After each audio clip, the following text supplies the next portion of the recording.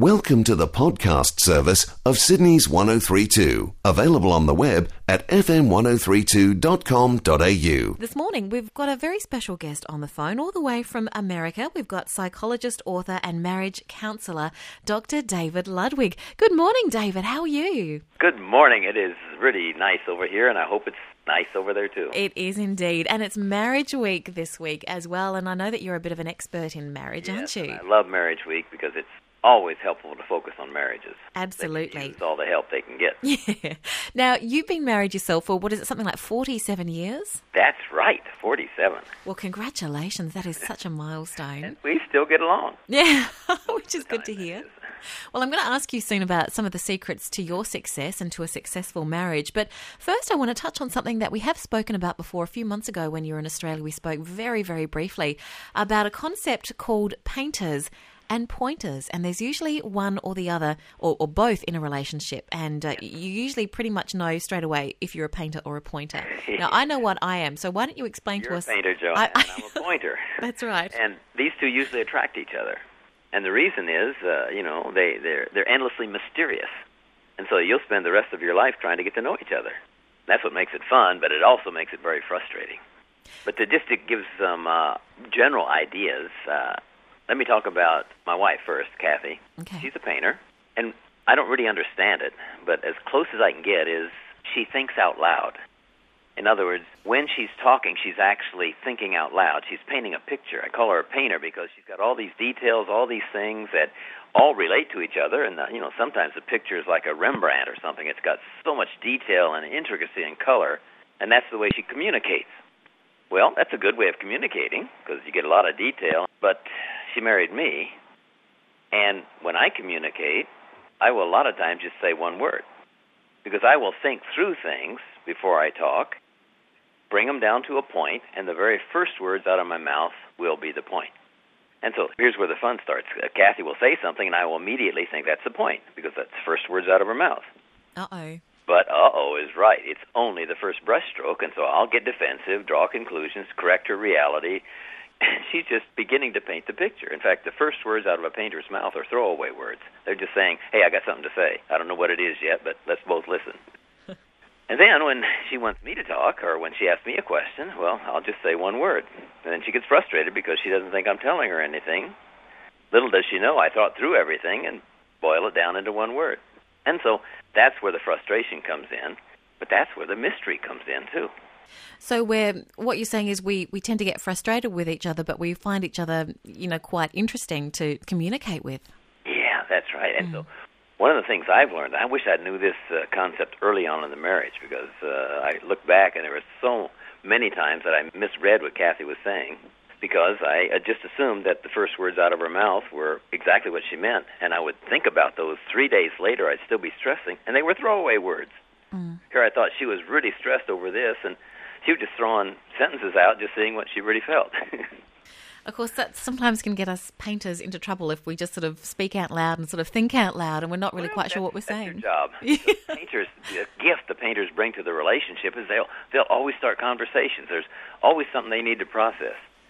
And they got so many things going on in their minds at once. It's just absolutely just awesome to see that a painter can flash. They can flash into the future. They have all sorts of things going on. And me, a pointer, I'm just thinking about one thing, usually. Well, I found that out just recently, David. I've been married for just on 6 months now, and I'm a painter, and I'm married to a pointer. So when I ask him how his day was, he will think about it for a second and say, it was pretty good. And I'm waiting for him to expand and elaborate and tell me all about it. When he asked me how my day was, I say, well, it started this morning on the drive to work when I saw this by the side of the road, and I have to just explain everything to him. So that's exactly right. You can just imagine the conversations we have. So how do you get a painter and a pointer then to communicate effectively with one another? What's the secret? Well, the pointer, see, myself, I really have to do something what I call is counterintuitive. In other words, I don't do it naturally. When Kathy opens her mouth, I have to realize, don't focus on that. Wait till the picture's getting painted. And so rather than stressing and trying to fix what she's doing, or, pointers like to, fix things, I just sit back and enjoy the picture. And then it works. I'm never wrong when I say, Kathy, tell me more. I just want her to paint more picture, and boy, she loves that. But now, when she wants to get me to talk, that's a whole different process, because she'll ask me a question, like you say, how'd your day go? And I'll say, and I'll think for a few minutes and say, yeah, it went pretty good. Well, that's all I'll say. I don't need to say any more, and I figure that's all you need to know because I summarized everything. And so if you want to know more about how my day went, you have to double-click. The internet, underlined word. Okay. You just double-click. In other words, you ask me, or you ask your husband, tell me more about the day being good. You just double-click on good. And he'll say, oh, well, the meeting I had this afternoon was good. That's all he'll say. Oh, there's another underlined word. Tell me about the meeting this afternoon. Then he'll say, oh, well, I got a couple of things that really went well. Well, tell me about the couple of things. And about 3 double clicks, you'll get the detail, and about 5 double clicks, you'll actually get his emotions. Most of the time, you never know a pointer's emotions because you don't double click enough. Okay. So to get some information out of a pointer, the best thing to say is to double click on what they're saying. On the word, and you have to use the pointer's exact word. If you put your own in, it's going to be a different file and frustrate the pointer to death. Okay. And the best thing that a pointer, someone who gets straight to the point, can say to a painter who loves to talk is... Paint me the picture. Tell me more. Yeah, paint me the picture. I want to know the whole picture. I know every detail. And boy, the painter will happily slap all the paint on the... That's exactly right. My goodness. We're having a chat today with Dr. David Ludwig, psychologist, author and marriage counsellor, about marriage and about communication and about painters and pointers in a relationship. Now, David, I want to ask you, you do a lot of counselling with a lot of couples, and I'm wondering, what are some of the keys, I suppose you could say, to a strong and loving marriage?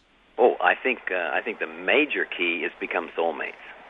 And this is just what we're talking about. Learn how to listen to the other person so that whenever you're discussing an issue, the first thing you do is want to get to know what the other person feels and thinks rather than get into arguments or power struggles or rebut things. And so if you can think about, I like to call this like a positive knee-jerk reaction, where you immediately, when your spouse says something, your first reaction is positive, saying, hey, good, thanks for telling me that, tell me more.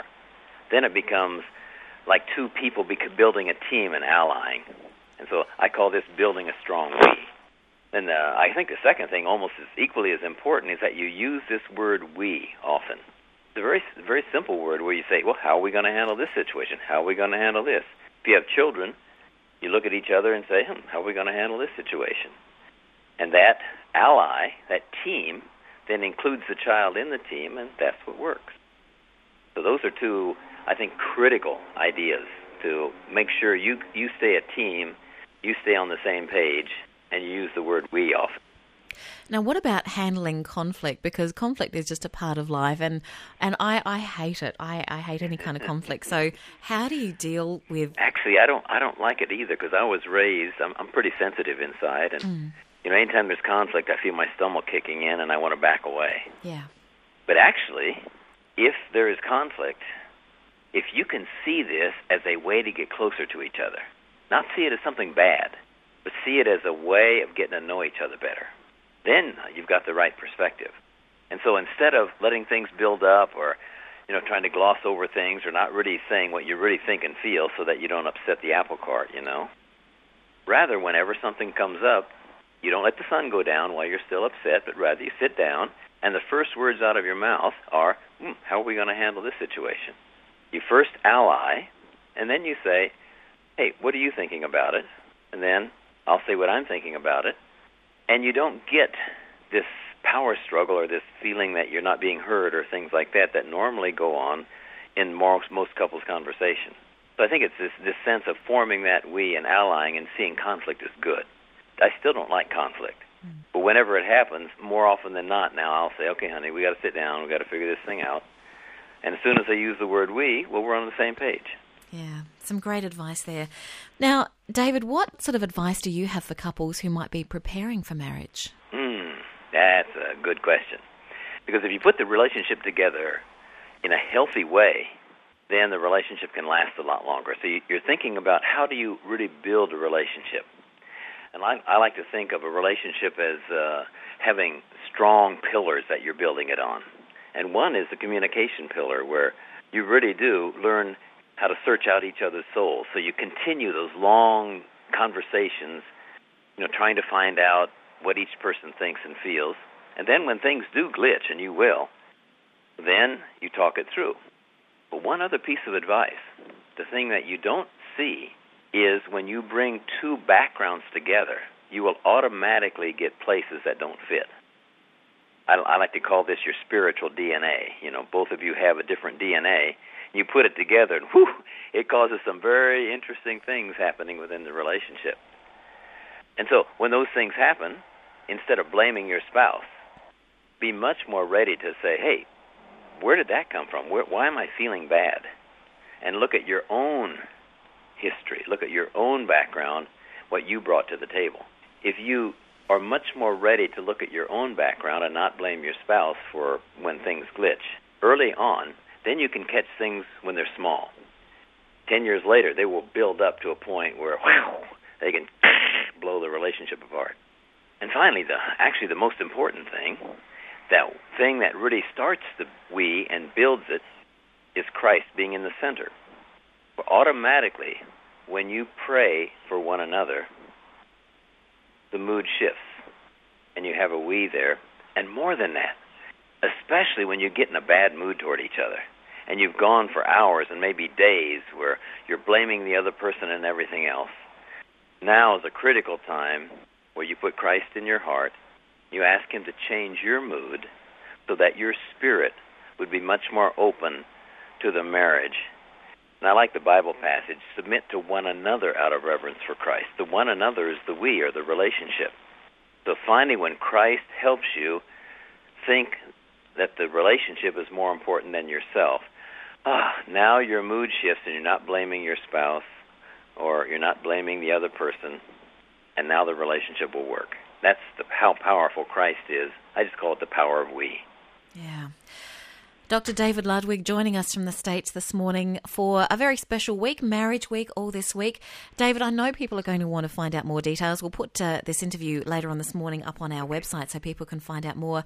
But I know that you have a website which has a lot of great resources that people can find out more as well. What's that site?